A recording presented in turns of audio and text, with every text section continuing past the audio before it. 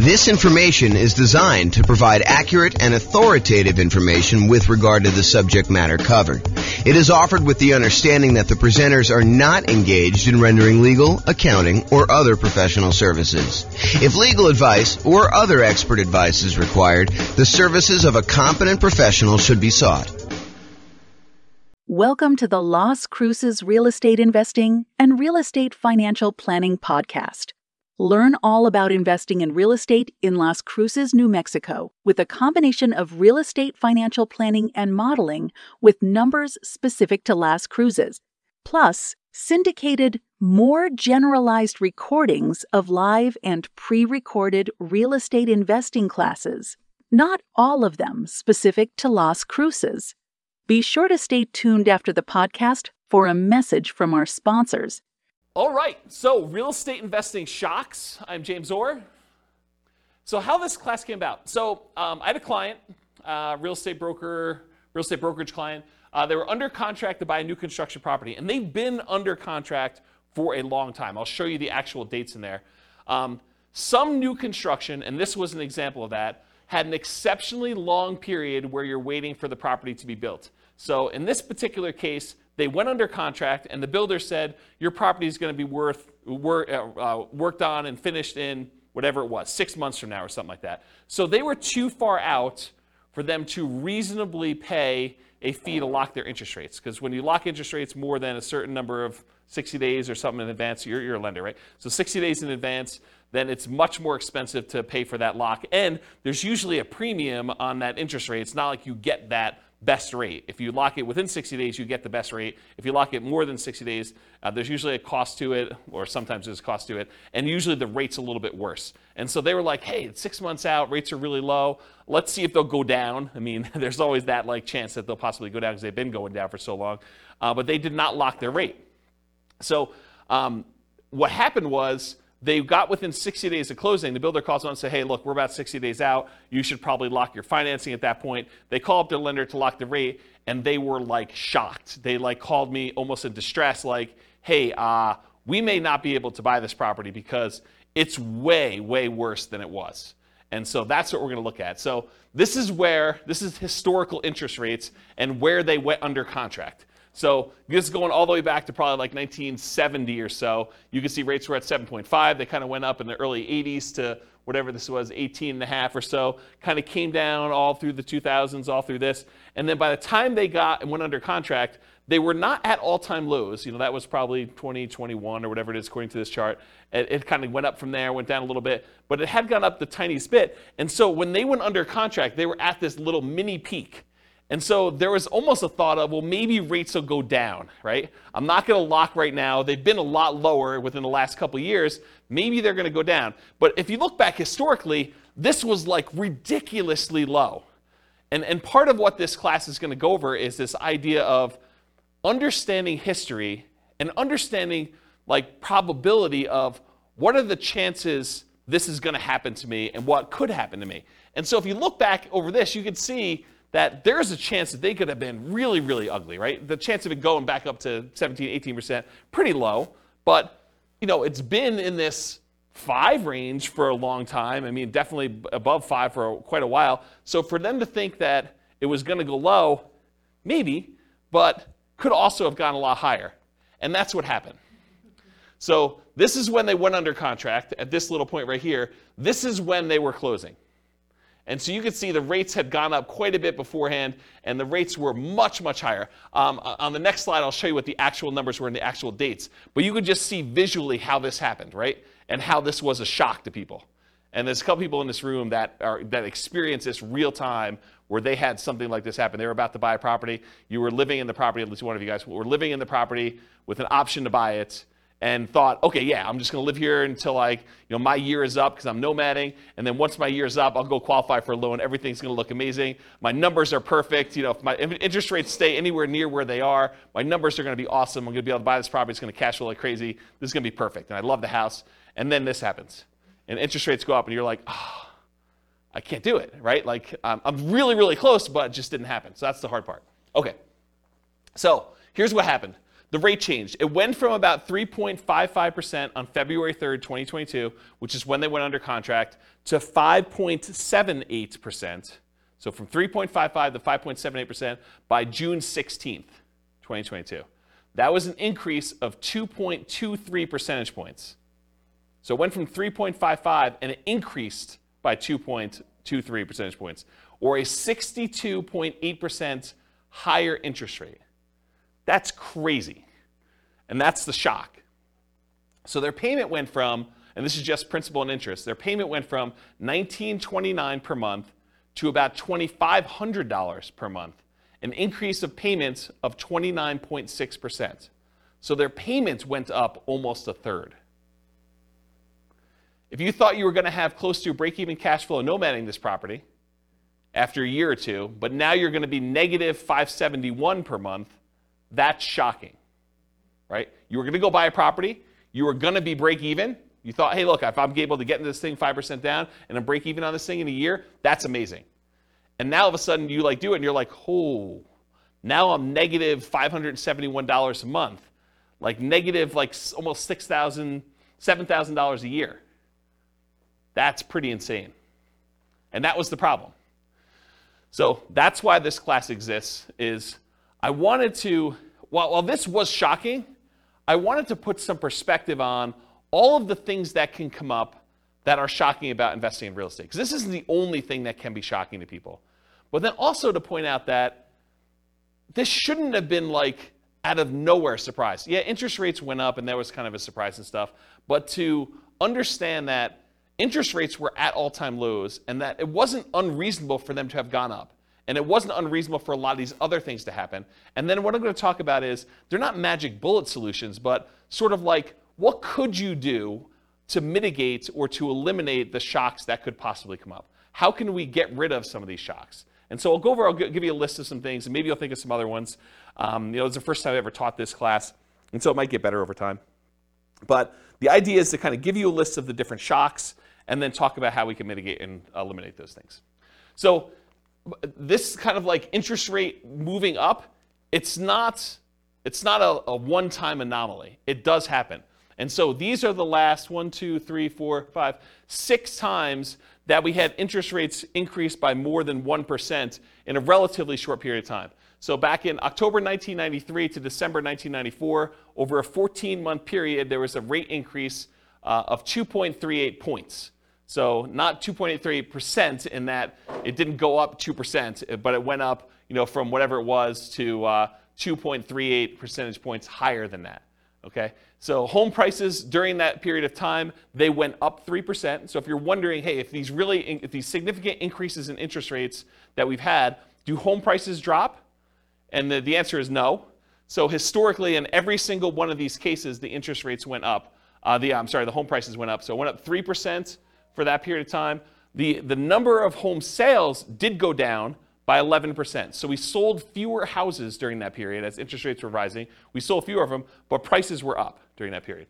From January 1996 to September 1996, over an 8-month period, we saw a 1.2 percentage points increase of rates, and home prices went up 2% during there. Home sales went down 2%, though. So it means we sold less houses, but they went up in value 2%. Yeah, Ben? Was that 2% over that 3-year period, or is that 2% annually? I think this is a 2% increase in home prices during this period. That's what I think it is. I didn't actually go compile the data. I got this, I think, from Freddie Mac's website. Here's the address. You may want to go read like their kind of like the analysis, how they put it together. But my understanding is that it was 2% over that period of time. Yeah. And this wasn't a 3-year period. It was only 8 months. So January 96 through September 96, it only took 8 months for this to happen. And then it was 2% over that period of time. I thought it was 93 and 96. I was just looking at the start date column. Yeah, so this is start to end, start to end, start to end. So this is the period of time that this rate change happened and what happened to home prices and sales during that period. Got it. I was just looking, I wasn't looking at both columns. Yeah. Does that answer the question then, probably? Because I think that's, unless they annualize this, right? Which I think that it's just during that period. But it's possible they could have annualized it for all I know. It didn't say annualized. Okay, so in October 1998 to May of 2000, that's a 19-month period, interest rates increased 1.81 percentage points, and then home prices went up 13% over that period of time, and home sales went down 2%. June of 2003 to June 2004, 12-month period, 1.06 rate increase, and 13% increase in home prices, 2% actually increase in home sales during that period. And then June 2005 to July 2006, a 13-month period, 1.18 percentage point increase in the interest rate. Home prices went up by 7%. Home sales went down by 14%. And then November 2012 to December 2013, that was a 13-month period, 1.11 percentage point increase. Home prices went up 11%, and home sales went down 2%. Yeah, go ahead. What's our current one? I don't know because I don't know if it's stopped. So I think that they're waiting for that, but it's a lot because, I mean, even this one. It's like huge compared to. Yeah, so our latest one was an increase of 2.23 percentage points, and it was over this period of time at least, right? Yeah. So February to June. Yeah. So that's pretty crazy, but it may not be done. Yeah. And we need to stabilize. I'm not sure how they determine where it stops either because it's sort of arbitrary, to a certain degree. So on average, it was a 13-month period for the interest rate to adjust. The average rate adjustment was 1.46%. Home prices went up on average 8% during those periods, and we saw a decline in home sales by 11%.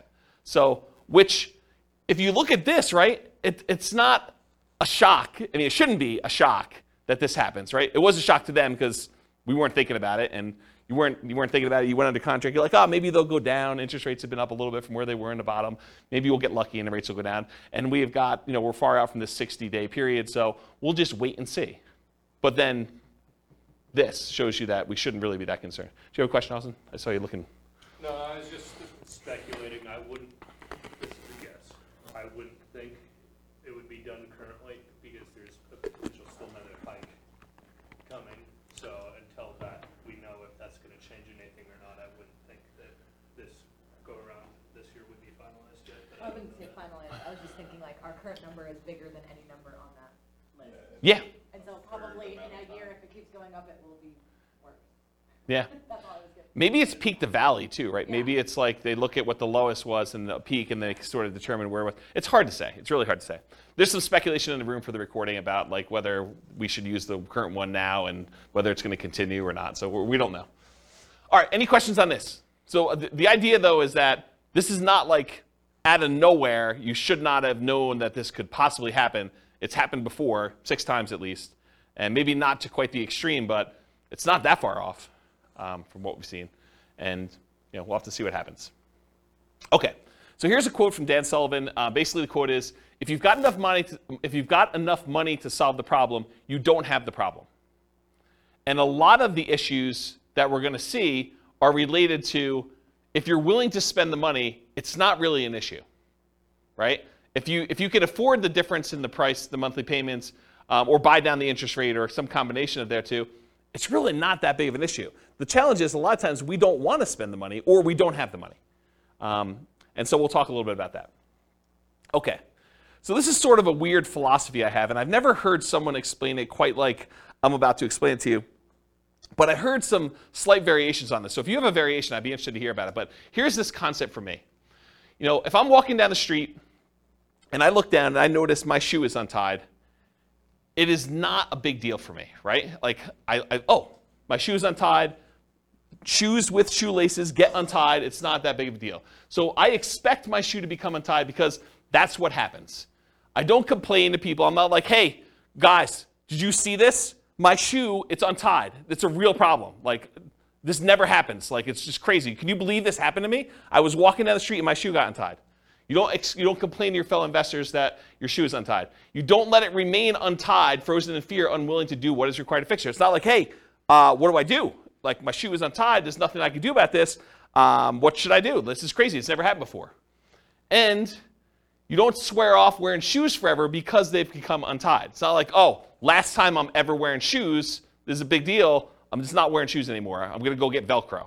Or I'm going to not wear shoes with shoestrings or something like that. I just bend down, I tie my shoe, and I go on with my life because shoes become untied. And when I use this analogy, it's like you want to get yourself to the point where all the things that we know that can happen with real estate is like your shoe becoming untied. You got to expect it. Interest rates go up. Prices go up and down. Rents go up and down, vacancies happen, roofs go bad, air conditioners go bad, tenants wreck properties, properties values go crazy and they go up and you do really, really well. You sell properties, you make huge profits. I mean, all these things happen, both good and bad in real estate, and they should not be a shock to you. So the same thing happens with real estate investing. These shocks will happen. You should expect them to happen. You don't need to complain to everyone. You know that these things have happened. You should not be frozen in fear when they happen. You should do what is required to resolve the issue, and you should not swear off investing in real estate because they happen. So it's this philosophy of you got to get to the point where mentally it's like your shoe got untied. You got to trivialize it such that, okay, tenant's not paying rent. I got to do something about that. I call up the attorney, we do the eviction, or whatever it is that you do, you just deal with it. It's like your shoe gets untied. It's not a big deal. You got to just work through it. Interest rates go up. All right, I didn't quite get the rate I wanted, or you're under contract, you're more than 60 days out in new construction, you're like, oh, interest rates went down. That's good. It's like, your shoe's automatically getting tied for you in some ways, right? It's like good things happen to you. Does this make sense? Have you heard a version of this philosophy before where it's sort of like presented like this? Okay. All right. If anyone does, I'd be interested to hear about it. So non-shocks. So these are often shocks because you did not and sometimes expect them. Either you did not expect them or you didn't know to expect them. But you probably should come to expect them. A lot of things we're going to talk about tonight, they're going to seem like, yeah, that makes sense, but I don't always think about it when I'm doing the thing, and so I forget about it, and then when it's a shock to me because it happens, right? So this is thinking about things probabilistically, not this will always happen or this will never happen, but there's a small chance that this could be really ugly. There's a large chance that this is going to be fine, and there's a medium-ish, smallish chance that something could happen and it makes it, inconvenient where I have to bend over and tie my shoe, okay? So what are the chances you'll need to deal with this, and what do you do if it does happen? And here are some examples of the shocks that we're going to cover. All the contingencies you have in your contract, they're there for a reason. Things that you can terminate a contract on, that's why you can terminate, because sometimes you discover things while you're under contract that you were not as you expected. They're shocks to you. So we'll talk a lot about those. All the maintenance you have on properties, all the repairs you have on properties, and capital expenses that come up with properties. Guys, roofs go bad. You should budget to have to spend $5, $10, $15, $20, $50,000 on a roof, whatever it's going to cost you to replace a roof. You got to know it's coming. Got to know ACs go bad. You got to know furnaces go bad. You got to know that flooring wears out. Kitchens get outdated or wrecked or destroyed by tenants sometimes. Bathrooms get destroyed. It's part of the thing. Your shoe becomes untied. Roofs go bad, right? So you can't complain when you have a roof go bad. You just have to budget, plan, and spend the money to replace the roof. That's part of what you need to plan for. All the property ownership issues. People slip and fall. You get sued.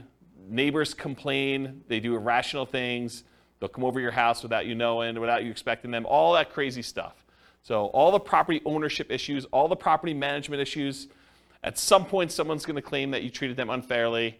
Even if you do treat them fairly, they're going to feel slighted in some way. Tenants are not going to pay rent sometimes. Even if you do the best job at screening tenants, all these things are going to happen. I'm not trying to be negative about it. It's just be a realist. Realize that this stuff occurs, and you got to treat it like it's a shoelace. Like, okay, I got to deal with that. I'm just going to deal with it. Going to tie my shoe and move on. All the natural disaster and accident issues. So there's going to be hurricanes, there's going to be earthquakes, there's going to be floods, there's going to be other stuff, things that you did not expect could happen to your property are going to happen. They could be small probabilistically, but they're possible to happen. All the asset protection issues. So all the things about slip and falls and people suing you and perhaps challenging your ownership of properties, multiple properties, or you getting in car accidents and people coming after you for that. All the stuff you deal with in normal everyday life exists. So just be aware of that. So including all the different things we're discussing in tonight's class. There are reverse shocks, as I've hinted at before. Sometimes shocks go in your favor. Home prices go up while you're under contract. Interest rates drop before you can lock in financing at a reasonable rate. The $10,000 roof repair you thought you were going to have to make when you're under contract to buy a property turns out to just be a minor patch job for $500 that buys you 5 more years. The ancient-looking air conditioner that isn't working is fixed with a simple service call for a few $100s, and it ends up working for another 10 years. These things happen. Just like you buy a property when the air conditioning is working, and it turns out you need a whole new AC unit just randomly. Like it's the coils are cracked or something that you just could not tell while you were under contract. So good and bad things happen to you. Does that make sense? Okay. So here's the intent of the class. Raise your awareness of what the shocks are. Try to give you some of the simple ideas of what the possible ways are to mitigate or eliminate them, and that there are no magic bullets or magic solutions to many of these shocks. It's not like I'm going to magically solve the roof issue or the interest rate issue for you. I'll tell you some tips and how I think about it, what you can do for it, but they're not going to solve all the issues for you. So just realize that up front. Okay? Okay, so here's the class format. We're talking about shock, what it is, and then how to mitigate and completely eliminate it if possible. And then I use this abbreviation ME instead of saying mitigate, eliminate all night. So ME is going to be an abbreviation on the slides that show the mitigation, elimination sort of slides. Okay, so here's some general principles. These are sort of things that, in general, help dampen the impact of any of these shocks. Okay, so many of these are universally applicable to all types of shocks. Number one is reserves. You really should have reserves to invest in real estate. These will help mitigate the overwhelming majority of these issues. Again, if you have the money to solve the problem, you don't have the problem. If you have the money to replace the roof, it's annoying, but you got a new roof, and now your property is good for X number of years. You know, if you need to replace an AC, just replace the AC. If you can afford to buy down the rate and get it back there, you buy down the rate. Yeah, it's not ideal. You just do it, though. If you want the property and it's going to be a good investment for you long term, you just figure it out. And if you want rates when rates drop down, you can refinance again. So one thing is having reserves. Number two is worked with experienced professionals that have navigated or at least been trained to address these issues before. So be willing to pay for advice from your team, attorneys, accountants, CPAs, inspectors, property managers, real estate agents, brokers, the title folks, et cetera, et cetera, et cetera. If you're willing to have people that have gone through this before and can help you navigate and understand, well, typically here's how we deal with this, here are some solutions we usually use, or put it in perspective for you, I think that's worthwhile. Study history. So know what has happened in the past, and ideally not just the very recent past. As I showed you on that chart with interest rates coming down, they were really looking at, and I didn't ask them this, but I assume that they were really looking at that last 5 years or so where interest rates were really, really low. And they were like, hey, look, we just came off a really, really low interest rate. Maybe these rates are going down again. But if they look back over a very long period of time, they would have seen that it's not unreasonable that the rates did what they did, right? And then have a backup plan whenever possible. So what is your plan if this happens? Maybe really low probability, but what are you thinking? And maybe there's things you can do now that will make it easier for you in the future should that come up. And then evaluate what your risk exposure is and determine what level you're okay with. If rates go up by 0.5 point, am I still in? If rates go up by 2 points, am I still in? If rates go up by 5 points, am I still buying this property? And just evaluate what makes sense for you. What are you willing to deal with? What are you not willing to deal with? And then patience. I think this is part of the manage your expectations sort of philosophy. It's like, what's reasonable for you? Like, what do you expect to happen? Do you expect every property that you go to buy that you will have no things come up on inspection? Or that you'll never have a property go vacant? Or you'll always be able to get the rent you estimated when you buy a property? Or that rents always go up? You could always rent it for more than you rented it for the previous time. Managing your own expectations and knowing what it is. You don't hit home runs every at-bat. It's not like every time you do this, everything goes perfectly and you score. Do what is within your circle of control and let go of things outside your circle of control. They had no control over the interest rate. They did have control as to whether they were willing to pay the premium to lock in that early. It seemed so expensive at the time to lock in whatever that was, 6 months ahead of time. But it was probably, in retrospect, not that they should have done this, but in retrospect, it probably was cheaper than what they ended up paying. That was within their control. And then remember this concept of expected value. If you've not heard this before, it's a pretty interesting phenomenon. It's kind of like a math way of thinking. If you have aces, you're playing poker, and you've got 2 cards down. If you've got aces and someone else has 2-5 offsuit, you have the odds in your favor if you have aces and they have 2-5. And if you kind of played out an infinite number of hands, more times than not, the aces will win. And so you have an advantage. Your expected value, your expected chance of winning with the aces is much higher than someone who has a 2 and a 5 in their hand. However, can someone who has aces lose? Yes. Yes, they can. So the idea is that they can have the advantage. Everything could be going in their favor, but they could do everything right, but they could still not have things go their way and they could lose. What's crazy to think about sometimes, though, is the 2-5 offsuit can also do everything wrong and still win. Right? They could go and play the hand completely wrong, but the cards that they get dealt in the middle of the table end up being 3, 4, 5. And that's what's hard to understand.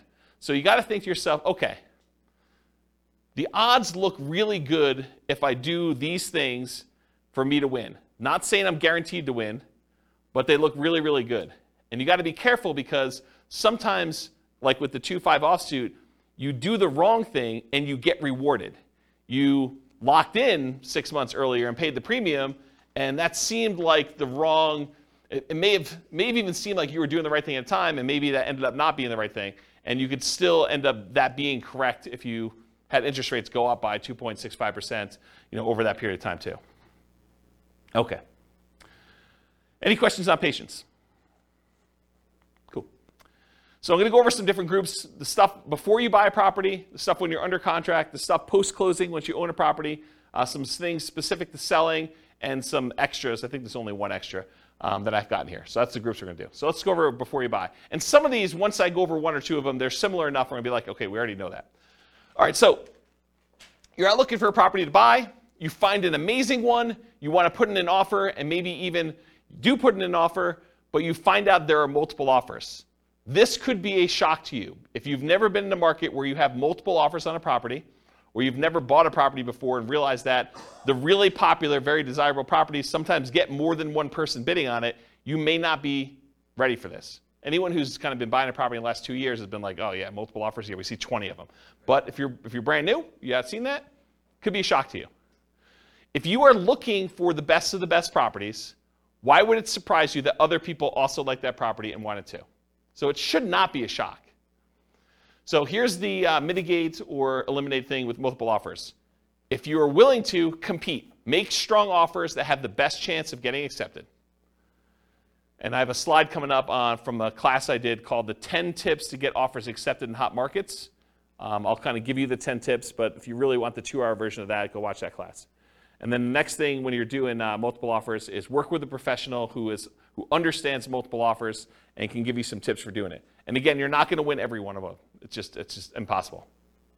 If you have 20 offers on a property, which is an extreme case for really, really hot markets, 19 of them don't get it. And then know your market. Sometimes it makes sense to make a strong offer right away with short deadlines to avoid competing offers. You go see a property, you're like, okay, this one's really, really good. I definitely want this. I have a feeling it's going to get multiple offers on it. So I'm going to come in hot tonight, make an offer, tell them I need an answer by 9 a.m. tomorrow. And you come in really strong with your offer. It has to be so compelling that they're not willing to wait to see what other people are willing to do. And so that could be a strategy. Or sometimes it makes sense to wait, let all the other people show it, let them put in their offers, and then have your agent call the other agent and say, hey, what does my guy really wants it, what does my guy need to do in order to get this one accepted? What do they need to beat? And they can tell them, go ask your seller, because sometimes you're not supposed to give away that information without permission from your seller, but go ask your seller, say, look, if you want the best offer, I'm willing to come in and make it happen. You just need to tell me what that number is. And so there's an incentive for the seller to tell you what number it needs to beat. And it is impossible to always know which one of those options to go with. You can't know whether you should come in early or you can't know if you should wait, because there's maybe some agents or some sellers that are like, if it's a reasonable offer, I just want it, I want to get it done with. And sometimes it's like, I want what's happening at the end. Okay? Can't see? All right, cool. So 10 tips to get offers accepted in hot markets. So this is from a 2-hour class I did of the same title. And I'm just going to really quickly run through the list, but go watch this class if you want details. And we're sort of post-hot market as I teach this, but it could come back later, and then you definitely want to go review that class. So number 1, 10 tips, price. So improve on your price. Number 2, be willing to make up an appraisal gap. So if the property doesn't appraise, be willing to make up any difference or to completely waive that you need an appraisal at all. Number 3, use escalation clauses. So sometimes you'll want to say, I'll go $5,000 above the next highest offer. So you can actually use an escalation clause to increase your offer price to that. Number 4, call the seller's broker and find out what the seller wants in their offer to make sure you can match as many things as possible so that the seller gets what they want. Sometimes it's not always about price. A lot of times it's about price, but sometimes it's timing, or I really don't want to move the pool table, or I really don't want to do an FHA loan. As long as it's conventional, I'm fine. I've got concerns that it won't go FHA or VA or whatever it is. So you got to find out what the seller wants. You do that by calling the seller's broker. Have your lender call and verify and tell the seller's agent that you are qualified, you're going to close on the loan, that you're good to go. And make sure you have the best ideal loan for getting the job done, one that's going to be easy for that property to sell with. You can waive the inspection or do a limited inspection, or do no, or I guess waive it is do a no inspection at all, but you can do things with the inspection to make it more attractive. You can look at what's happening in the neighborhood to make sure you understand what you're going to need to do in order to get that offer accepted. If all the properties in the neighborhood are selling for 10% above asking price and you're coming in at list price, it's going to be hard for you to get that offer accepted. Earnest money. So you could increase how much earnest money you're putting up with a deal. I think that signals some strength. You could also make your earnest money non-refundable so that if you don't close for any reason, you don't get it back. That's a stronger offer than saying, I've got these contingencies, and if I can't get my loan or the inspection comes back weird or something else happens, then I'm going to get my earnest money back. That leaves the seller in a little bit less secure position. No conditional sale, so you do not need to sell your property before you buy this property. And then in some cases, especially when you're an investor and you're willing to buy more than one property, being willing to accept a backup position, because a certain percentage of the offers that do get accepted fall out. And if you're in backup position, there is a chance that you will not have to be in a bidding war again, competing, that you'll just by default be in first position and get the offer accepted. So that's my quick list of 10 tips to get offers accepted in hot markets. Any questions on those? All right, sweet.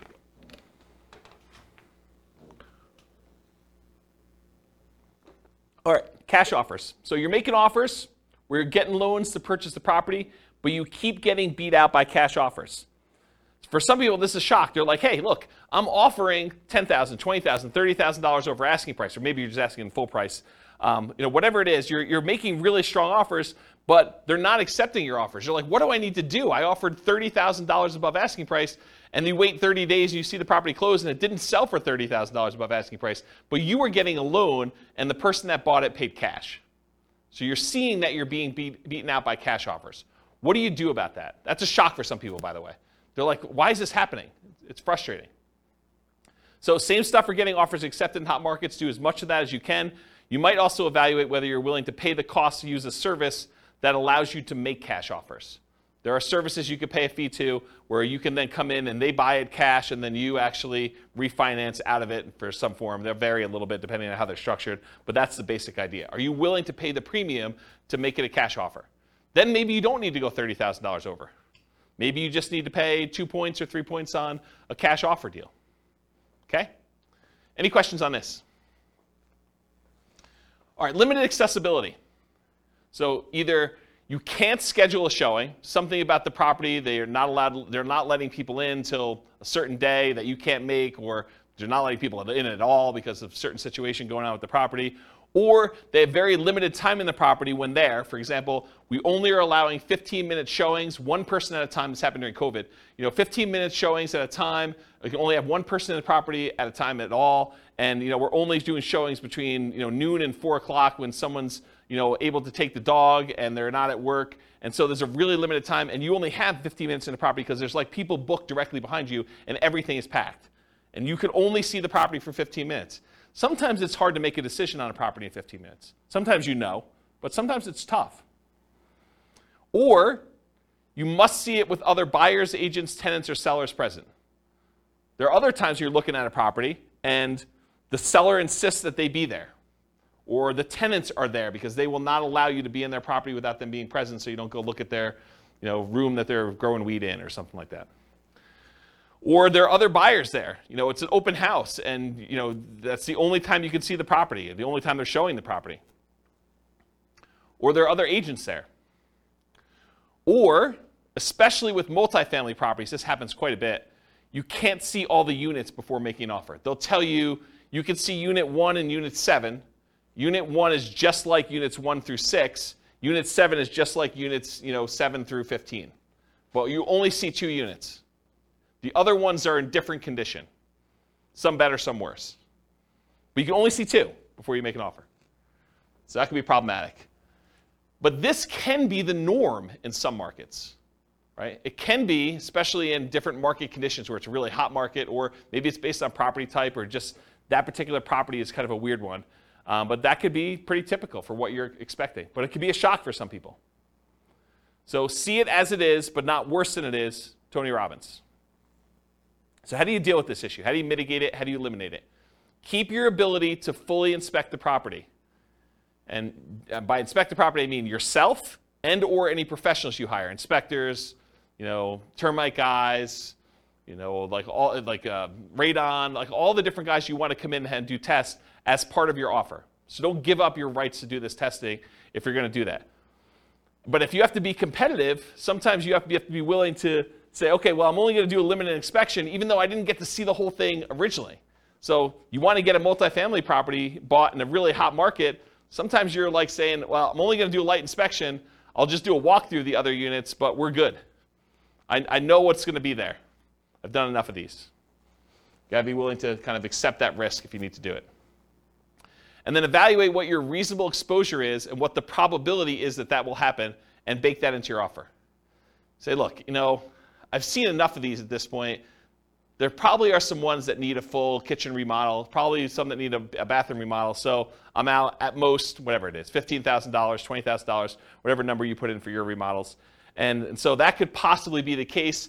And I can't imagine every single one of them is going to be like that. So let's say half of them are. And so you could say, there's probably a X% chance that that's the case. So I'll go ahead and bake that into my offer. I know that I'm going to possibly have to come out of this. If it's better than that, great. If it's worse than that, yeah, I got a little worse of a deal. Okay? Any questions on limited accessibility? All right, not having all the information. So you're wanting to make a decision, whether you're going to make an offer or not, but you don't have all the information you need. Maybe you're missing HOA docs to be able to tell if you can use it as a rental, or that you could park your RV, or put a little ADU, additional accessory dwelling unit back there. Maybe you're missing solid rent comps. You're just unable to get rental comps for this particular property. You really want to call your property manager. They're not open until Monday. It's Friday night. You're looking at this property. You just can't get it to make a decision. Or maybe you're missing property financials. This happens all the time with multifamily properties. You want to get financials for the property. They're like, yeah, you'll get them when you go under contract, but we're still preparing them and I don't have them. And we already have 14 people looking at the property in the next 2 days. Got to make a decision. You're missing info on the condition of parts of the property you're unable to see. Snow is on the roof, tenants in one or more of the units. It's a hoarder house. You can't see past all the boxes and garbage. There's times when you will not have the information you need in order to make a decision. So how do you deal with, how do you mitigate or eliminate this lack of information? It's rare that you'll have all the information you need up front, especially with multifamily properties. You need to move forward to get more information, like going under contract, but keeping key contingencies. So if you're like, look, I really want to see the financials, well, make your offer, subject to you getting these financials and being able to terminate the contract if you can't get them. And again, you got to weigh this. If you ask for so many contingencies, it may make your offer weak and you may not get it to begin with. So you got to balance this act of, hey, look, I'm making an offer. I'm not demanding that I have the financials, but I really want to see them. But I'm moving forward regardless of what they are. And then you make your decision based on that. And sometimes doing things like what I just suggested of moving forward, but getting the information later, comes at a cost. Paying for an inspection, paying for an appraisal, paying for professional opinion or advice on a property that you may ultimately not end up buying. That's part of the buying process. You're going to pay some of those costs, and sometimes you're not going to end up buying the property. And sometimes you buy with incomplete or sometimes inaccurate information. So sometimes you buy a property and you never get the information from the seller. You're guessing. It's incomplete history. Or sometimes they give you information and it's wrong. They tell you, yeah, the HOA allows RV parking here. and you come to find out that that was not correct. Or Airbnbs. That's another good example. All right, so try to evaluate what risk you're likely to have and what risk you might have and decide if you're willing to take that or not. In some cases, you might be risking the cost of inspections, the cost of appraisals, and or your earnest money. Most contracts are going to be written as what we call earnest money contracts, which means if you don't perform, you and the seller agree, if you don't perform buying the property, that you and the seller agree that they get to keep your earnest money as liquidated damages for you not being able to perform. So if you put up $5,000 as earnest money, and for some reason you're unable or unwilling to perform and buy that property, they keep the $5,000, and that's what their reward is for you not performing. However, there are some versions of the contract where you could check a box or you could write it differently, and it becomes specific performance, which means you and the seller agree that if you don't buy the property, they will sue you and force you to buy the property or force you to pay damages. And it's not just $5,000. Okay? So the risk is if you have a specific performance contract and you don't perform, then you could have a lot more responsibility or obligations to the seller than whatever you put up as earnest money. So from a seller's perspective, if you offer them a contract that's specific performance, that may encourage them that you're really serious and that you're willing to perform, but it comes at a pretty significant risk to you. So depending on how it's written, it may be more than just the cost of the inspection or the appraisal and your earnest money if things really go south and you have to terminate or give up on the purchasing of the property. It may be that you're forced to buy it, and then you got to deal with whatever issues that made you not want to buy it to begin with, and then maybe you sell it or maybe you keep it. Okay? Any questions on this lack of information? And that does apply to like more than just this. Like if you're trying to terminate a contract and it's specific performance or earnest money, it's not limited to this one idea. It's just in general. I just finally got to it. Does that make sense, everybody? Okay, cool. Is this helpful for folks? Okay. All right, so we covered all the stuff for before you're under contract. Let's talk about being under contract. Changing interest rates. That's what started this class, especially with long closing windows like new construction. It could also be you choose not to lock for some reason. You know, you end up with a 60-day closing because that's more convenient to the seller. And so you say, that's great. And you're like, hey, look, we got an election coming up. I think rates are going to drop after this election. And so I'm going to not lock. Because once I lock in, that's it. So you're like, I'm going to wait. All right, let's see how that goes. Maybe you're not sure of the lender you're going to use. You know, that may be a reason why you're not going to lock. You're calling to say, hey, look, I got calls out to 4 different lenders. I want to find out what's going on. You do this over the weekend, or you do this where there's a Fed, you know, as like a hearing or whatever they do where they kind of announce what's going on, and they usually announce that they're going to raise rates or lower rates, and it just happens to be over the time when you're shopping all your different lenders. Or maybe you're required to switch lenders while under contract and have to relock. You go under contract, you think you're going to use a lender, they get a little farther into your file and they realize, hey, we can't do your loan. You've got XYZ problem, and you know our underwriter's saying no, even though they should be saying yes. Or we have an overlay that prevents us from doing these types of loans. Or you need to go to a special lender to deal with this. Or I'm not qualified to do this special situation you've got going on. And they say you got to go to another lender. And now rates are different. All these things can come up. So changing interest rate, what do you do to mitigate or eliminate this? You consider locking rates as soon as possible. You consider paying the extra fee to lock farther out. They could have paid the fee and got the higher rate. And I think a lot of times, if you look back historically, a lot of times that would not have been worthwhile. They would have ended up not really gaining from that. In this case, it would have been worthwhile, but we didn't know that. It's hard to tell in advance. Some builders may offer long-term locks or incentivized financing when you go under contract. So it could be an incentive of the builder. You know, you go under contract today, you can lock in your rate with our builder lender, and it's good through when you close. That's just part of our program.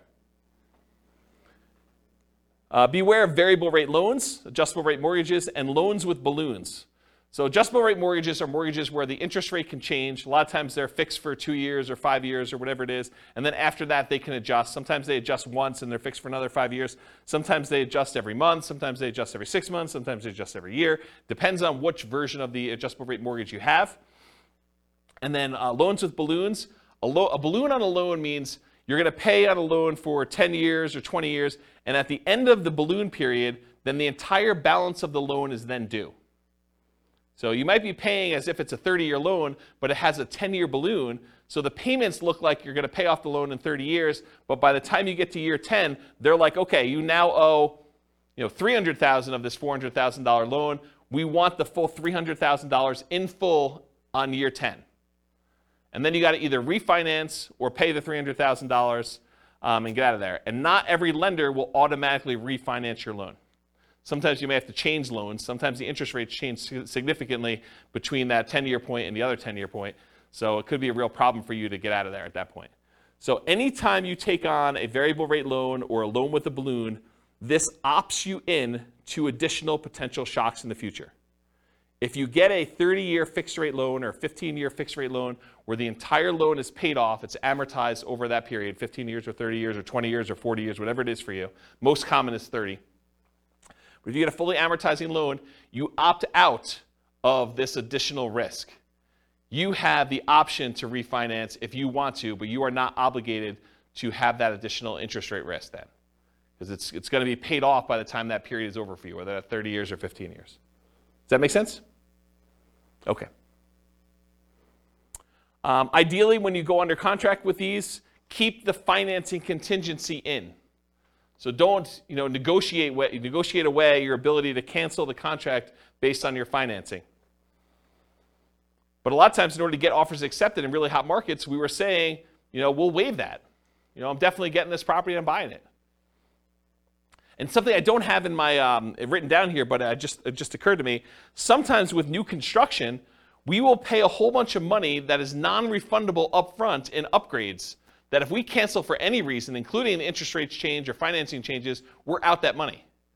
So sometimes you'll go and you'll be like, okay, here's the base house, but I want AC. I want you to put in a backyard fence. I want you to upgrade the flooring from the normal, really crappy vinyl to something a little bit nicer because I'm going to be living there for a while first. And I want you to put in a refrigerator and everything else. So we'll be like, okay, great. We're totally willing to do that. It'll cost you this amount of money. And we'd like an extra $10,000 in non-refundable earnest money for us to be willing to do those upgrades for you. If you do not close on the property, you don't get that money back. That's pretty common. Okay? So realize if you cancel now because interest rates went up, then you're out that additional money. So it could be a lot more than just regular earnest money. So getting back to this point, ideally keep your financing contingency in your contract so that if this does happen, then you're minimizing how much you spent up to that point to be able to get out of it if you decide you do not want to move forward. Another point here, if you could not lock now, and now if you could not lock and now you can't make the numbers work, you may need to terminate. So if for some reason you were unable or unwilling to lock, and now later on the rates don't work for you, you may need to terminate or try to renegotiate if applicable. So you've been under contract for a while. Maybe the market's softened a lot where the builder's having some struggles getting things under contract. It's possible they may come in and say, look, we really want you to continue buying this property. What if we gave you $5,000 to buy down your rate to help out? It's not going to buy it down to what it was, but maybe it helps you a little bit. Maybe you negotiate that. Or maybe it's with a seller who's like, look, the market's very different than when you went under contract with me. I really want you to close this thing out because I'm going to buy something else. I've already got 1031 things picked out, or maybe I'm moved and I've already bought my new property, but I really need to get this thing sold. How about I knock off $5,000, or I pay $5,000 in seller concessions to help buy down your rate or something? You couldn't renegotiate if it's possible to do that. Of course, if you do cancel for some reason, you might be at the cost of any inspections you did, any appraisal money you spent at that point to get the appraisal done, any earnest money if you're outside of your ability to cancel without getting your earnest money back, and maybe some other out-of-pocket costs. Beware of specific performance contracts, as we discussed before, where you are telling them that you guarantee that you're buying the property, otherwise they can sue you to perform and force you to buy or force you to pay damages. Any questions on this? A general question not related to this. Yep. But what's the average amount of time for a new construction to be completed in Fort Collins area? It varies. So it depends on the builder and how backlogged they are. Some builders will actually build spec homes where they're building them in advance and you could buy it within 30 days. And then other builders are such that they have not broke ground yet on the property, and other ones they're in different stages where they say, look, these 5, we've already dug foundations and they're going to framing. These are already framed. And so depending on which one of those you buy could be a different time. And some of the other ones where they haven't dug ground yet, it could be like, hey, we're going to get to this one, but it's in phase 2, and phase 2 is not going to start for 3 months, and then it's going to be 6 months from when we actually do that. So it could be really long time. Right. But you would still only get 60 days for lock-in rate for the loans. That's correct. A lot of times you are limited to how far out you can lock unless you're willing to accept a higher interest rate or pay a fee, or both. Right. Yep. Yeah, so there's trade-offs when you're doing this. Do you pick one that's going to be ready in 30 or 60 days and think that, I want that? Or is there something really special about this lot that you really want this one and you don't like the models they have on the lots that are there? Maybe it faces the wrong direction for you. Maybe it's only a couple of bedrooms, or maybe, the prices are different. There's all sorts of variations as to why you might wait. So it's really tricky. Okay. That make sense? Yeah. All right, cool. Any questions on this? Sweet. Inspection issues. So in most cases, you'll be inspecting the property after you go under contract, often with the help of your team, home inspector, for example. Sometimes this might also include disclosures from the seller, including due diligence documents like leases or property disclosures where the seller tells you everything that they know about the property, at least in theory. Might also include things you might discover during the same period, like survey issues. So you say, look, that shed looks like it's really close to where I thought the property line might be for the neighbor.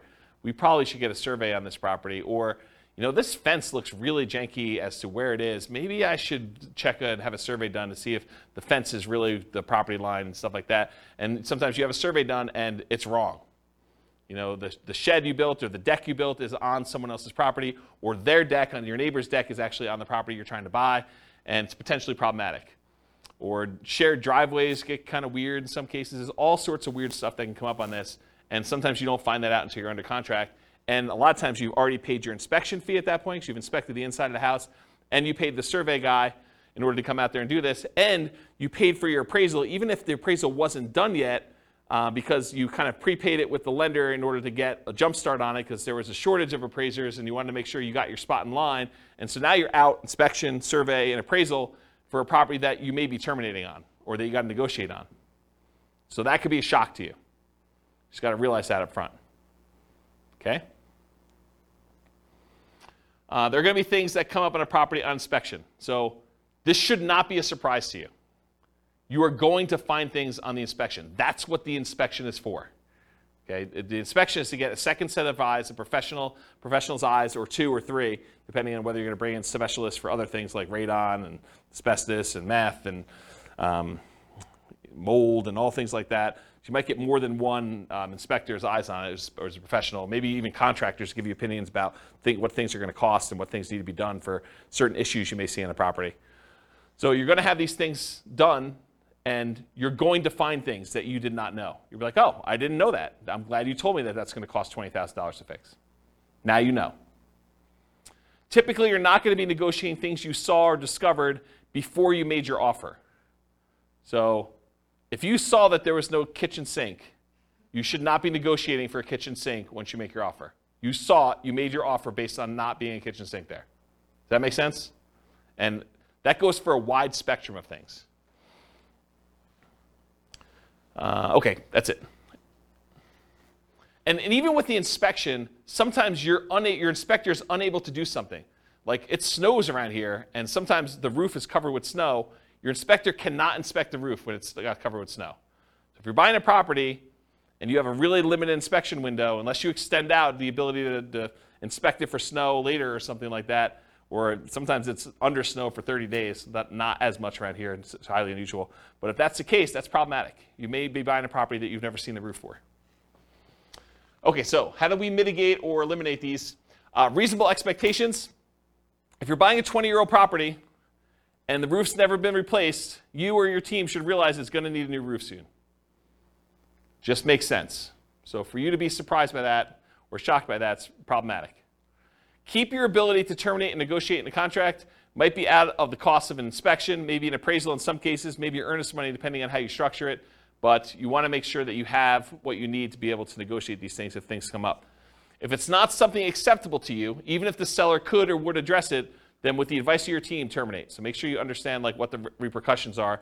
But if you're like, hey, look, even if they did move the shed, there's something weird about that. I don't want to be involved in it anymore, or whatever. If they could fix something that you had an issue with, then you have to make that decision. And then negotiate legitimate shocks, not just trivial things. So realize that up front. Any questions on inspection? Cool. Can't qualify for a loan. So you're about to buy a property, you're getting a loan. Ideally, you got pre-qualified with a lender, a quality lender, before going under contract. Ideally, more qualified than them just telling you, but you telling them, hey, I make this much money, I have these debts. They say, it sounds like you can qualify for about a $500,000 house. That's not the level of qualification I'm talking about. I want them to pull your stuff. I want them to put you through the system. I want them to tell you that provided you can get me this, this, and this, then you're qualified. And you say, I can definitely get you this, this, and this, and you're very confident you can do that. That's the level I'm talking about. Maybe even more if you're able to. While under contract, you discover you no longer qualify for the loan. So something happens that prevents you from getting the property. And it could be any number of things. Credit change, something happens to you where, a medical bill you thought you paid pops up and all of a sudden it's not done. You're like, this is problematic. It's going to take me a little time to get this fixed out and work through it. Or maybe I don't have the money to pay the bill anymore or whatever. Your income changes. Maybe you get, what's the opposite of promoted? Demoted. You get demoted and you get put in a lower position job or something like that. Or you have to change jobs. Unfortunately, while you're under contract, you have lost a job or something like that. If you have a significant injury or an accident that prevents you from working, if you get divorced while you're under contract to buy a property, or you have a death of a spouse, these types of things can happen, and they could change your situation and prevent you from getting the loan. So if you can't qualify for the loan, how do we mitigate or eliminate that? Prevention. Work with quality lenders up front that can qualify you ideally before going on a contract. You don't want just some fly-by-night lender telling you, yeah, you probably can qualify for about this, and then you find out later you cannot. But even then, occasionally something unexpected will come up. So especially for things that may be more likely for you, for example, job loss when you know your company has been downsizing, what's the backup plan if that should happen? So know in advance, hey, if for some reason I do get downsized, I'm terminating. Or we're going to have mom and dad co-sign or whatever your backup plan is for you. Or at a minimum, what's the cost to me if this happens, and am I okay with that? What's it going to cost me in inspections and appraisals? And there are some cases, it's very rare, where a lender will eat the appraisal if for some reason you don't qualify for the loan. It's pretty uncommon, but in some cases they do. I know of one credit union around here that does. Actually, I know of another bank that does too. There's 2 banks that I could think of that do that, but I don't think of anyone else. Do you know of anyone else that does that? Yeah, it's pretty uncommon. So be super careful about that, and you could lose your earnest money. Sometimes there are deadlines for you to object to being able to get acceptable financing, and sometimes that deadline will appear days before your closing. So imagine for a minute they say, hey, look, your loan objection deadline is the 25th of the month, and we're closing on the 30th of the month. So there's a 5-day period when you cannot get your earnest money back if something happens to you. If you lose your job in that 5-day window, you don't get your earnest money. Because your last day to object to you not being able to get the loan was the 25th. But your closing is set to be the 30th. So if you get in a car accident, get injured, get divorced, something happens to you or your job, credit score changes significantly enough, all those things can impact it. I had a client once, was under contract to buy a property, and they got married while they were under contract. And when they went down to the bank to open up a joint checking account, because they were buying the property together, it was like, they're getting married, they're going to buy a house. Went down to the bank to open up a joint checking account, and the banker, very innocently, and to help them, I'm sure, said, would you like overdraft protection on your checking account? They're like, yeah, that sounds good. Let's do overdraft protection. So they went and did that. They opened up, by getting overdraft protection, they opened up a new line of credit. It changed their credit score enough where they barely qualified for the loan because it actually gave them a hit to their credit score.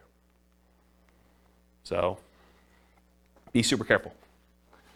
Talked about that. All right, cool. So what happens if you can't get insurance on a property? Sometimes you can't get insurance at all. You go to buy a property and you realize this is uninsurable. I'm not able to get insurance at all. More commonly, you might not be able to get reasonably priced insurance for the property. You'll call down to insurance and they'll be like, hey, so this is a weird property and it's got ABC going on with it. in order to get insurance, it's going to be 3 times what you thought it was going to be. You're like, whoa, that is expensive. So be aware that that can happen. Sometimes properties are in flood zones, and you might not know they're in a flood zone. It's not like there's water on the ground in flood zones all the time, right? It's flood zones because it occasionally gets flooded. So flood insurance can be expensive. It might be more expensive than you thought it was going to be based on location, age, composition, history, something like that. So be aware. Another one on here, fire. Fire? There's a lot of places that will not insure homes because of what they're considered in terms of property. Like if you were in Netherlands or other areas, it can be really hard to insure. So they could not insure them because they're in some type of fire area where like forest fire or something like that? Yeah. Yeah, that's kind of what I was thinking about location, but yes. Yep. Yeah, so how do you mitigate or eliminate this risk of can't get insurance? You can check with your insurance agent before you make an offer. I'm not sure I would go to that extreme, but you could. I mean, that's one way to mitigate or eliminate it. Sometimes you still run into the unexpected, though. They give you a quote, think it's something, then when they finally formally submit it, something weird comes up. Most lenders require insurance if you're getting a loan, so are you willing or able to buy the property for cash if you can't get insurance on the property? And is it that good of a deal? You could also try alternate insurance providers, other insurance agents, especially ones that do more unusual policies. So I had a property once that I personally bought, and I don't remember the details. This was probably 20 years ago at this point. But there was some really weird thing where I was unable to get insurance on it, and I had to go to like one of these really obscure insurance agents to get the policy on it. And it was a little bit more expensive. It wasn't that bad. It was probably like 50% more than what I was expecting it to be. It wasn't a deal killer, but it was unexpected. It was unusual. So realize you might need to go to some weird insurance company to do that. Won't appraise. You're under contract to buy a property at a certain price. You hire it and you pay for an appraisal. Usually you've already had your inspection and pay for that as well at this point. You might also have committed to other expenses, like paying for a moving truck and or storage units because you're getting ready to move. Maybe you close with a buyer who is purchasing your property that you were living in, and now you're living in a hotel with friends waiting for this house to close, and you get to the end and it doesn't appraise. So the property is not appraised for what you're under contract to buy it for. What do? You could negotiate with the seller to try to come to terms with an acceptable price for both of you. And it depends on the status of the market and whether they had 19 other offers behind you as to whether or not they're willing to negotiate that. Might mean you're paying more than appraised value. So they may say, look, it was $20,000 under the purchase price is $20,000 above what it appraised for. How about we split the difference? Well, you're paying $10,000 more than it appraised for. And how does that work out mathematically, down payment-wise?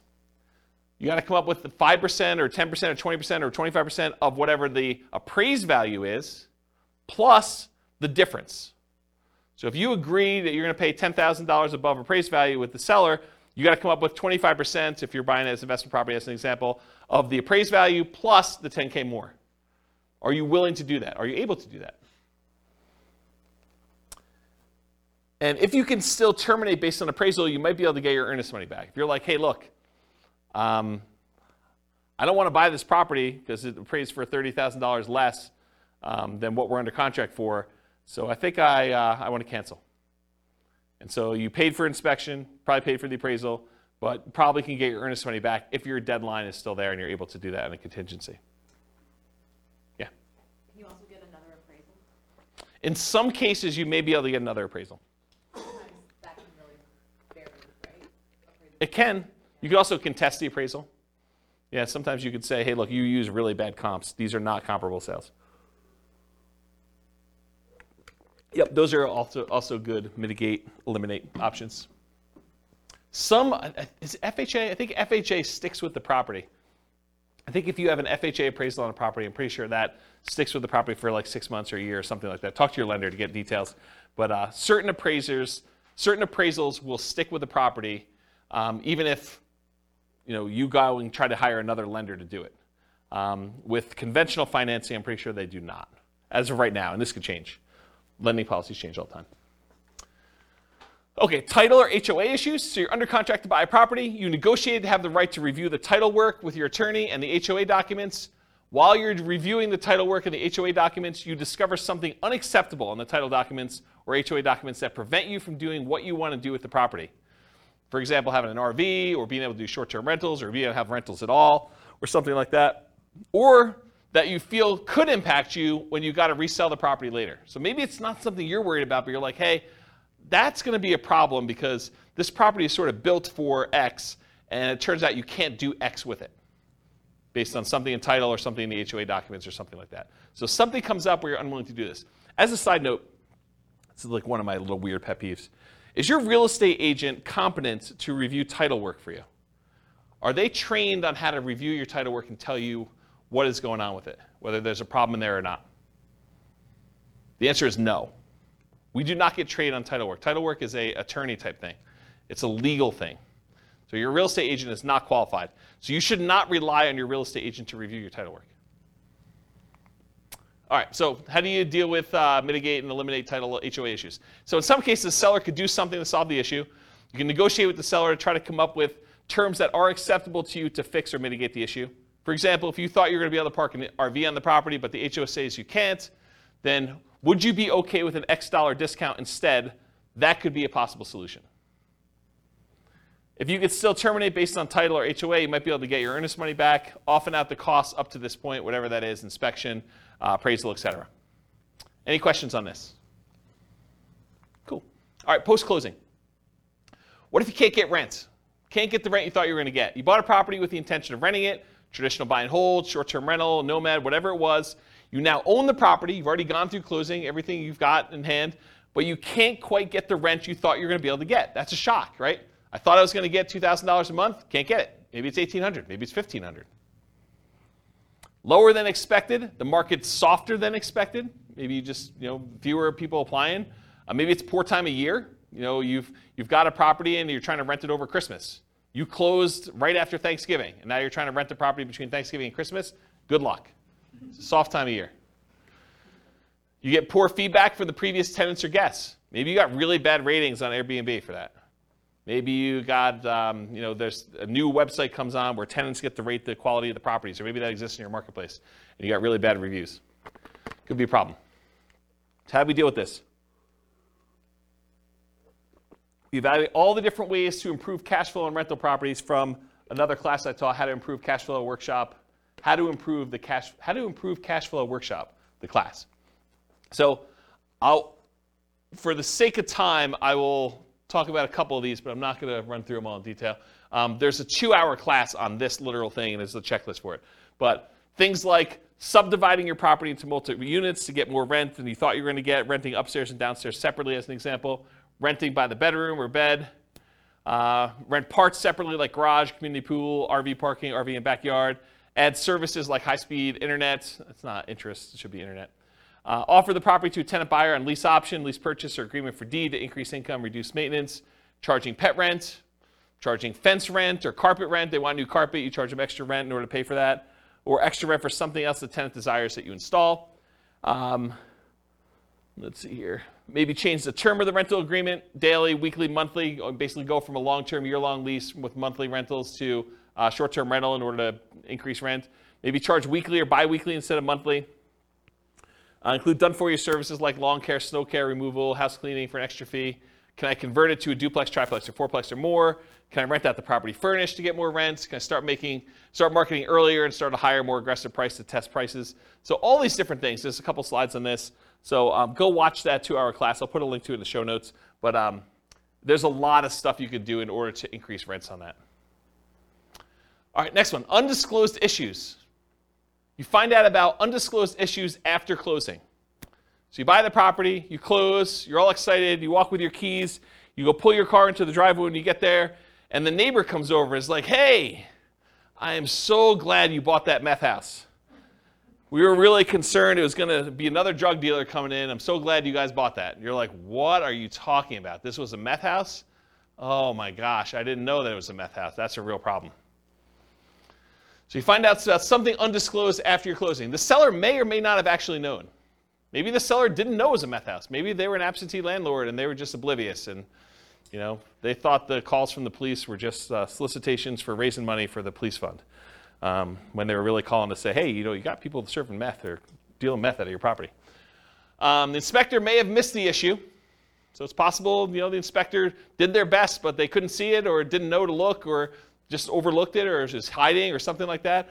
Or maybe you may have assumed it was a small issue when it turned out to be a more expensive issue. So you thought this was going to be a $500 fix because you've had that issue in the past before and it didn't cost that much. But now they're like, oh, no, this is not a $500 fix. This is a $5,000 fix or $10,000 fix. We got to go in the walls and rip stuff out. And you're like, whoa, can't you just do this? They're like, nope, it's beyond that. Can't do that. So some common ones might be repairs or unable to use it the way you intended. Those are like the big groups. All right. So definitely how do you deal with these? How do you mitigate or eliminate these? You definitely get inspections done to help reduce the chances of this happening. Not saying it won't happen, but it definitely reduces chances. Get bids from contractors for repairs you're unsure about, and maybe even ones you think you know how much they'll cost, because with inflation, I'm finding that prices are way up beyond what I thought they were going to be. Okay, so if you thought, hey, in the past I had this done 5 years ago, it was X number of dollars, but now it might be 2X or 3X in some cases. This reminds me of a really funny story. So I bought my first house, had a wood-burning fireplace in it, and so I'm talking to my father-in-law about buying wood, like wood for the wood-burning fireplace. And I was like, oh, it came in these logs. I got to cut it up or something like that. He's like, oh, just go buy a chainsaw. I'm like, how much does a chainsaw cost? He's like, I don't know, $13, $14. I was like, what year did you buy your chainsaw in? He's like, I don't know, 78, something like that. I'm like, it's got to be over $100 today for a chainsaw. So you just never know with inflation and stuff. All right. Get advice from your professionals about being able to use the property as you intended. Typically, the seller is not responsible for making sure that you can use the property the way you desire. You could think, hey, I'm going to do this as a short-term rental. The seller is not responsible for making sure that you can use it as short-term rental. You are. So you got to do that research and find out, make sure that you can do it. All right, what happens if the seller or the tenant won't move out? And this could be at the time of closing, or it could be something that happens after you own the property. So you buy a property, and now the seller or the tenant won't move out. So you were supposed to get the property vacant. You do your walkthrough right before closing, and you go in the property, and there's still like at least 1 or 2 days of stuff to be moved out of the property. Like you're like, they hardly moved anything. Like, we're going to closing in an hour. Are you going to be out of here in an hour? And they're like, oh, I don't know. I might need a little extra time to do that. That's okay, right? How do you deal with that? You walk through the property before closing to make sure they're out, ideally. Evaluate if you're willing to close with them still in there. If they're not out, might be hard to negotiate and still close with the same loan on the same day. It's tricky, right? If you have a loan, all the paperwork's done on the loan, and all the money's listed out, can you just have the seller give you $2,000 to close on the property? Not without the lender knowing and approving that. It's possibly loan fraud. It's an inducement to buy the property from the seller that the lender does not know about. So you need to get permission from your lender to be able to do that. Good luck trying to do that in an hour and getting those documents approved again. So you got to figure that out. It's kind of tricky. Make sure you understand eviction laws and how they might apply to your situation beforehand. So go talk to an attorney if you think this is anywhere possible, a remote chance or something like that, or your property manager or both. And then get professional help from the attorney for evictions to make sure it's done promptly and correctly. You don't want to go like Wild West this and kind of try to make it happen. You really want to understand what you're doing. Any questions on these? Kind of shocking, right? Be able to do that? Oh. Apparently I must have missed one of the slides. So underinsured or not insured for some things. So not all things can be easily covered by insurance. But many investors, especially newer investors, may shop solely by insurance premium and not compare coverage to understand what's covered and what's not to some extent. So the thing is, you go and you call 3 different insurance agents, and they say, okay, your policy is going to be $1,400, your policy is going to be $1,200, your policy is going to be $1,100, the 3 ones you call. You're like, oh, well, I'll go with the $1,100. That sounds like the best one. Maybe not. Maybe the $1,100 one didn't cover sewer backups into your basement. Or only covers personal injuries on your property to $500. And now someone gets in an accident on your property, they slip and fall, and their medical bills are $5,000, and now you're coming out of pocket $4,500. Well, that $300 that you saved doesn't look so good now, does it?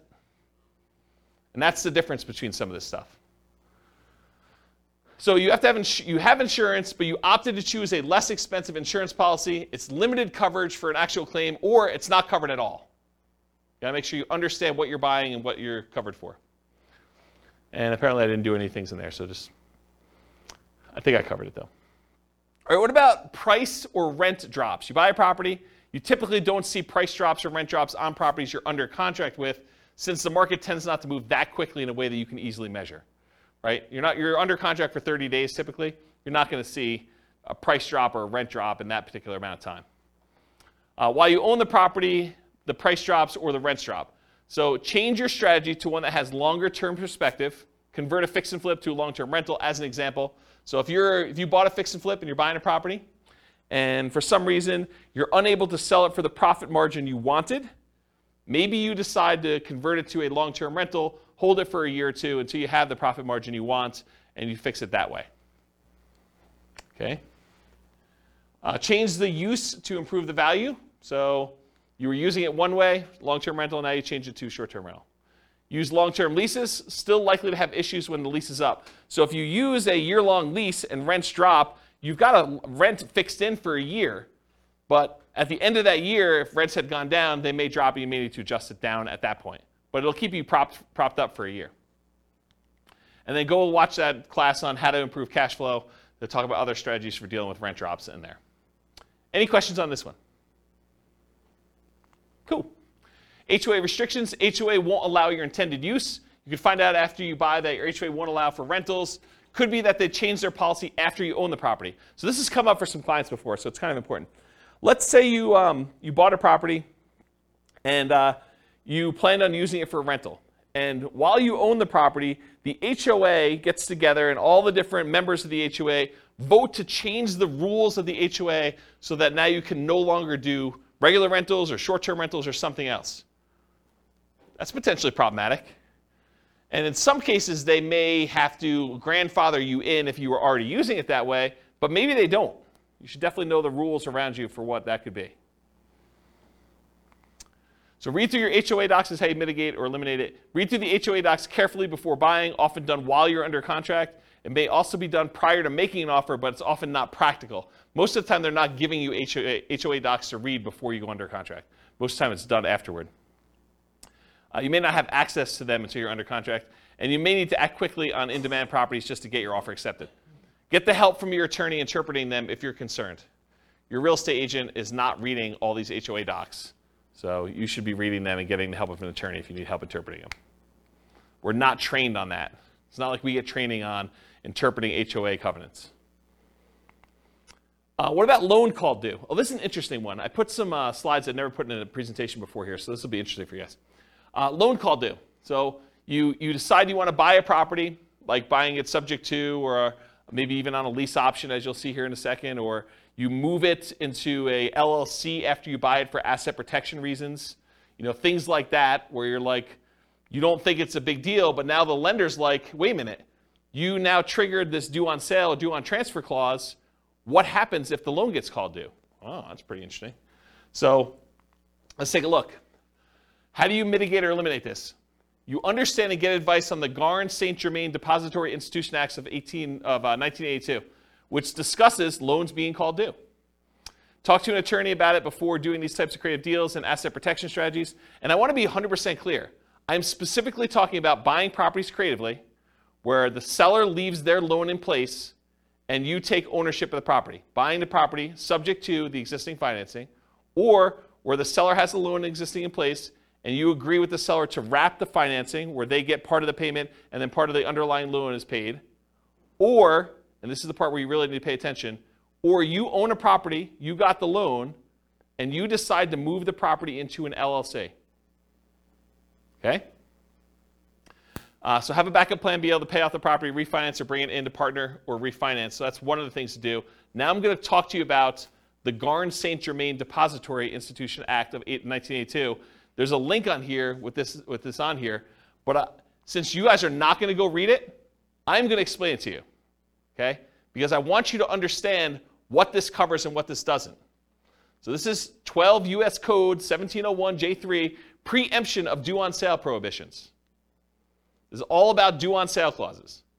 Definitions. For the purposes of Section 1, the term due on sale clause means a contract provision which authorizes the lender at its option, they can do it or not do it, to declare due and payable sums secured by the lender's security instrument if all or any part of the property or any interest therein securing the real property loan is sold or transferred without the lender's prior written consent.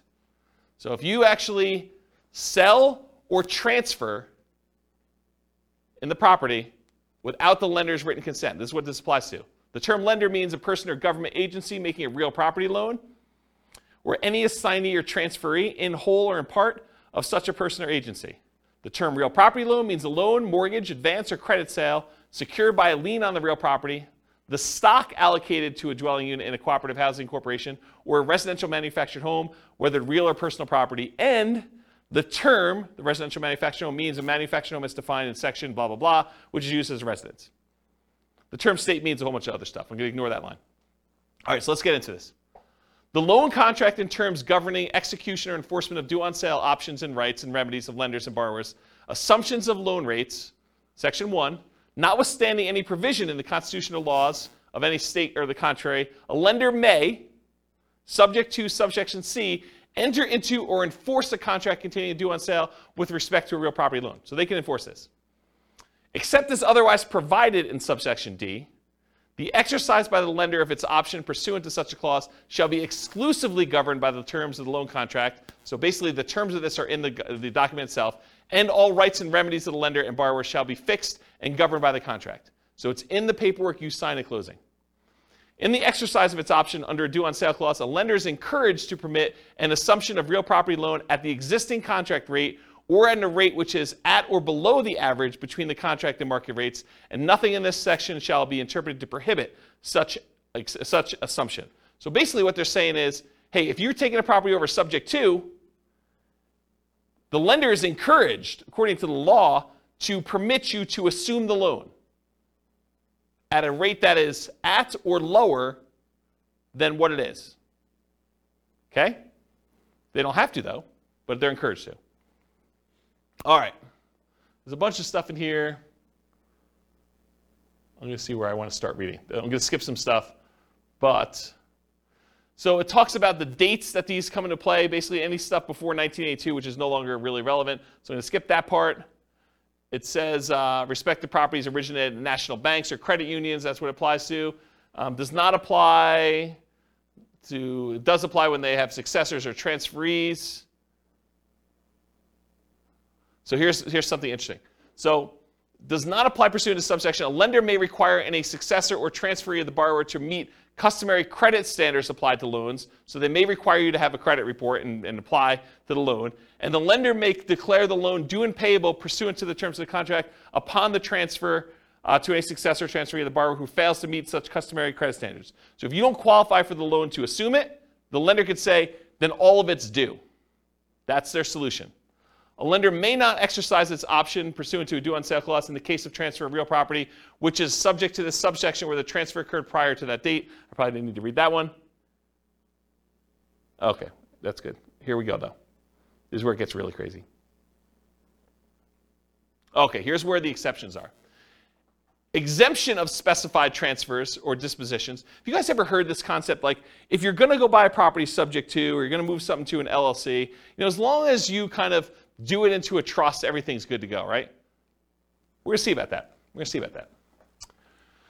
All right, so the lender may not exercise its option pursuant to the due on sale clause upon 1, the creation of a lien or other encumbrance subordinate to the lender's security instrument, which does not relate to a transfer of rights of the other occupancy of the property. So if you get another loan on the property, you get a second mortgage, does not trigger due on sale. 2, the creation of a purchase money security instrument for household appliances. You get a loan to buy household appliances, does not trigger due on sale. A transfer by device, descent, or operation of law on the death of a joint tenant or tenant by its entirety. Someone dies, they transfer ownership of the property, that's exempt. The granting of a leasehold interest of 3 years or less. If you rent the property for 3 years or less, that does not trigger the due on sale clause. However, I'm going to continue reading. Not containing an option to purchase. If you do a lease with an option, that triggers the due on sale clause. Says it right here. If you do a lease option, it triggers the due on sale clause. A transfer to a relative resulting from the death of a borrower. So you die, you want to give it to your kids, that's cool. Doesn't trigger the due on sale. Transfer where the spouse or children of the borrower become an owner of the property. That does not trigger the due on sale clause. A transfer resulting from a decree of a dissolution of marriage, legal separation agreement, or from an incidental property settlement agreement by which the spouse of the borrower becomes an owner of the property. You get divorced, one owner owns it, or something related to that, doesn't trigger it. A transfer into an inter vivos trust. This is the one we were talking about, right? A transfer into an inter vivos trust in which the borrower is and remains a beneficiary, and which does not relate to a transfer of rights of occupancy in the property. So yes, if you transfer into a trust where the seller still is the beneficiary of the trust, that does not trigger the due on transfer clause. But what does? You transfer into a trust, and then that trust's beneficiary is someone other than the original seller, the original owner of the property, that does trigger it. Any other transfer or disposition described in regulations prescribed by the Federal Home Loan Bank Board. Isn't that crazy? Now you've read it. Now you know. Doesn't that just dissolve all asset protection?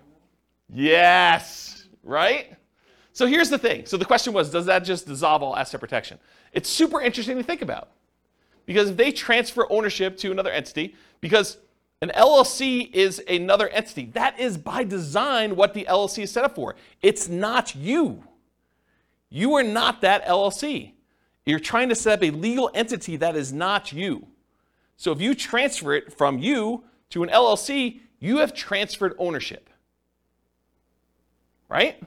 So what does that mean? It means that the seller can choose at their option do due on sale. The lender can, yes. It's not, they're not obligated to, and you don't see this happening very often, but I want you to understand from a shock perspective, because this is the class for it, right? That, hey, if you have a property you transfer to an LLC that you got a regular, like, conventional loan on and had a due on transfer clause, and you do this, don't be surprised that it could get called due, right? That's the point. And doing a lease with an option agreement could also trigger it. Doing a lease for more than 3 years could trigger it. Right? A 3-year term. That's what it said. Crazy. I see some confused looks. Is this like the first time you've ever heard this? No, can you negotiate with the, can you tell your, I mean, I guess my question is, can you just tell your lender, or do you just hope it doesn't happen? The question is, can you tell your lender? I mean, what do you just hope for the best? I think the correct answer to this one is you need to talk to your attorney. And you need to have your attorney explain to you the risk. And I suspect, I'm not an attorney, not giving you legal advice, I suspect most attorneys would say, this never happens, move it into an LLC, it's not a big deal.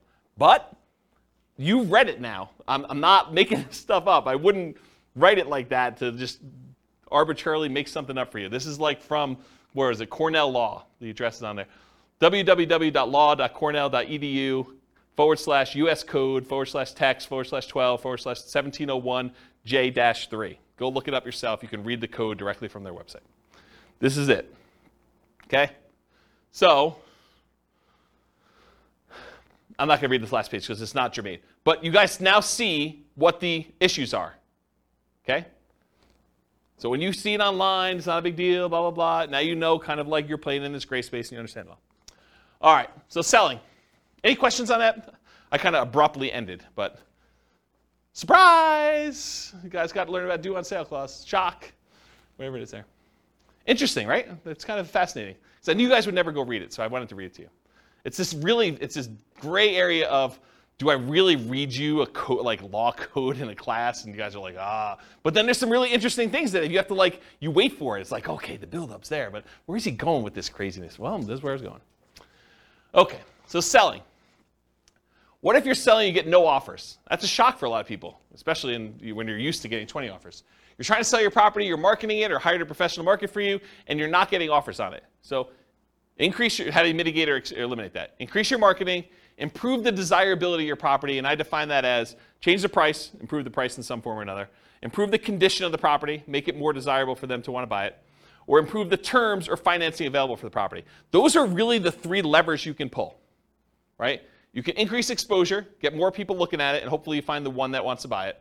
You can change the price to attract more people to it. You can change the quality of the property itself, or you could change the terms upon which you're selling it, or the financing is another way of saying that. So you could bribe them to get better financing. If they couldn't afford the $2,000 a month P&I payment, you could pay $5,000 to buy down their interest rate. Now it's $1,900. Now it looks more attractive. That type of idea. Any questions on this? Buyer backs out. You're trying to sell a property. You got a buyer on the hook. They're under contract to buy the property with you. What happens if they don't go through with it? Marketed property for sale, find a buyer, the buyer backs out. So mitigate or eliminate this. Realize that your negotiating power diminishes significantly once you go under contract, and it shifts largely to the buyer with their contingencies. Your strongest negotiating position is before you accept an offer. So try to negotiate as much as you can before that point.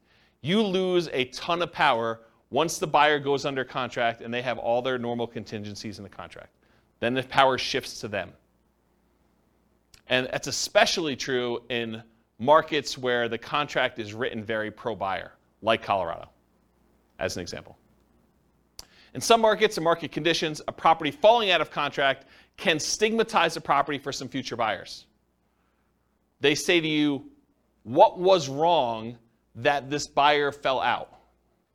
Why is the property back on the market? What's going on with it? And so you have a stigmatized property. Now, if you have 19 other offers behind the one that you accepted, that's less of a deal. But if it's a soft market, it's a much bigger deal. Make sure buyers are qualified and able to perform before going under contract. Do as much of your checking before you accept. Call their lender. Verify that they can actually get their loan. Verify that they're a strong buyer. Try to feel out the, see if you can read between the lines in the paperwork as if they're going to be a pain in the butt and ask for a ton of things on inspection or be really nitpicky about stuff, or, like if a buyer comes in, and this is going to sound horrible, but if a buyer comes in and in the additional provisions, they list out 14 other things they want you to do as part of you accepting their offer, that's a sign that you're going to have some interesting challenges with that buyer, right? You just know that's not normal. You're not usually seeing that. Seller to sweep the garden of the extra leaves before I take possession. Okay, you're sort of telegraphing, I'm a troublesome buyer. I've got some demands. And in some markets, you may still choose to accept that offer because you don't have anyone else. But got to realize that going in. All right, any questions on this? All right, conditional transaction chains. So the buyer's offer is contingent on them selling their home. Usually, but not always, the buyer's property is already under contract. So in some cases, a buyer goes out, they find your property, the one that they love, and they're like, I didn't know that I was going to find the property that I love the first time out. We were going to list our property for sale in the spring, but we really love your property. Will you go under contract with us now so that I could buy your property, and we will have our property on the market in a week? That happens.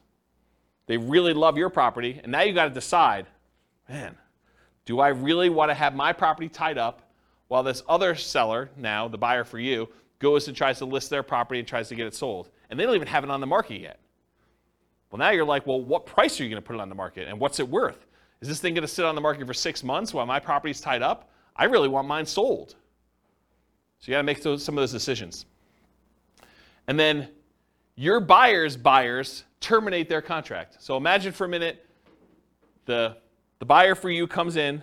They say, I really want to buy your property. You're like, okay, what's the situation? You're like, well, we have a buyer already on our contract, and we gave them, they gave us 60 days to be able to close on it. So we can close on yours in 43 days because that's how long we have left to do it. So you're like, okay, I accept that. But now their buyer, for some reason, on inspection or they can't get the loan or whatever, they terminate. But they were going to use the down payment from the sale of theirs to buy yours. That's potentially problematic. So evaluate the strength and likelihood that your buyer's buyer will close on the property. You got to really look back at this and say, how sure are they going to close? Are they past inspection? How qualified are they? Can I talk to their lender? But you want to do all this before you accept their offer, because then you lose negotiating power. Understand this extra risk. This should not be a shock. If you accept an offer like this, you really should make sure. And they would be able to get their earnest money back because The other person's buyer or yours? yours, like, Yeah, because that's part of the condition. yes. So the question was, can the buyer who's under contract with yours get their earnest money back? And yeah, if they have a contingency in your contract that says, I'm planning on buying this thing, and if I can't get my loan, because they now they don't have the down payments, or maybe they can't qualify with 2 mortgages, they may be getting out on loan, or they may be getting out on the contingency they have for you. So you got to be super careful about this one. Consider other buyers before contingent buyers when possible.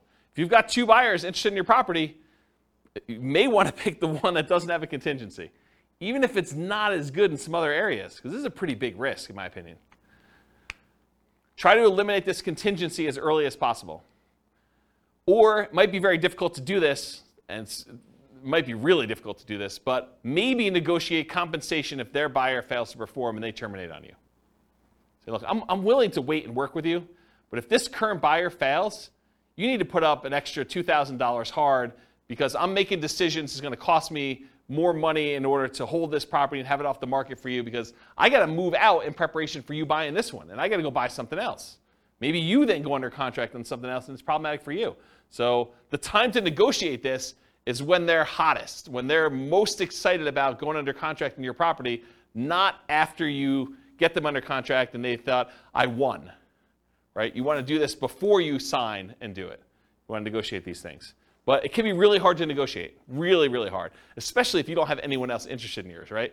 It's really hard for you to say, oh, we don't have anyone else. Why don't we just accept this one? And the thinking is, if they don't buy it, we'll just, someone else will come along. We'll keep it available for showings, and maybe someone will come along and do it. But the chance of someone coming along and being in a backup position is relatively small. Not a lot of people are wanting to shop properties that are already under contract in some form, unless the market's hot, then they might. Okay, any questions on this? Cool.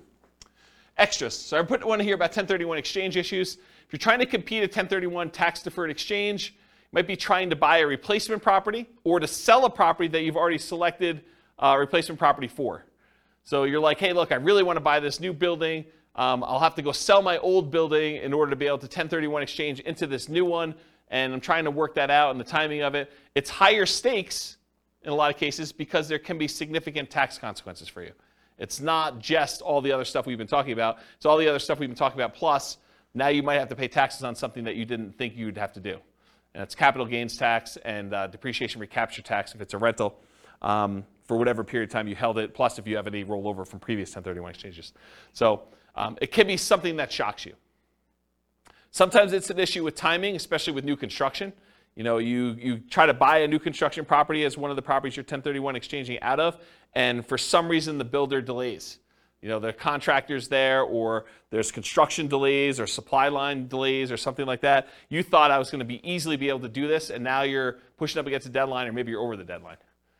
Sometimes it is an issue with inspection, appraisal, or other contingency where you're like, I really don't want to proceed with this because I've got this other stuff going on.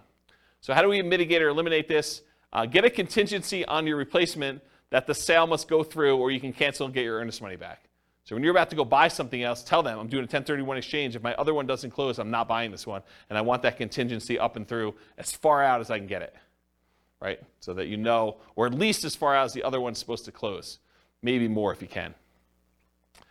Carefully consider your replacement property or properties. Make sure that you evaluate those as the probability of being able to buy those, and whether they look like they're definitely going through, or this kind of iffy one, or whatever you got going on there. And work closely with your 1031 exchange intermediary, the company you hire to do the 1031 exchange, to discuss what this looks like if things fall apart. Either your buy side or your sell side or whatever. Make sure you have those conversations to understand how they usually deal with it. This is like that expert advice sort of thing, right? And then make sure you have a backup plan. Because some of the consequences for this can be huge. If you owned a property for a long time, it's appreciated a lot. Tax bill could be pretty significant for these. So we're not just talking like, I got a I got to pay $500 extra a month on a rental property because the interest rate went up. This can be order of magnitude higher. Orders of magnitude higher, right? All right, any questions on this? Otherwise, I'm going to do conclusion. So, most of these shocks, if you think about the shocks we went through tonight, right? Should you anticipate most of these? Is there anything in there that's really a surprise? No, once I told you what they were like, yeah, I mean, this makes a lot of sense. They should be anticipated. You should see them. You should understand that these are likely to happen.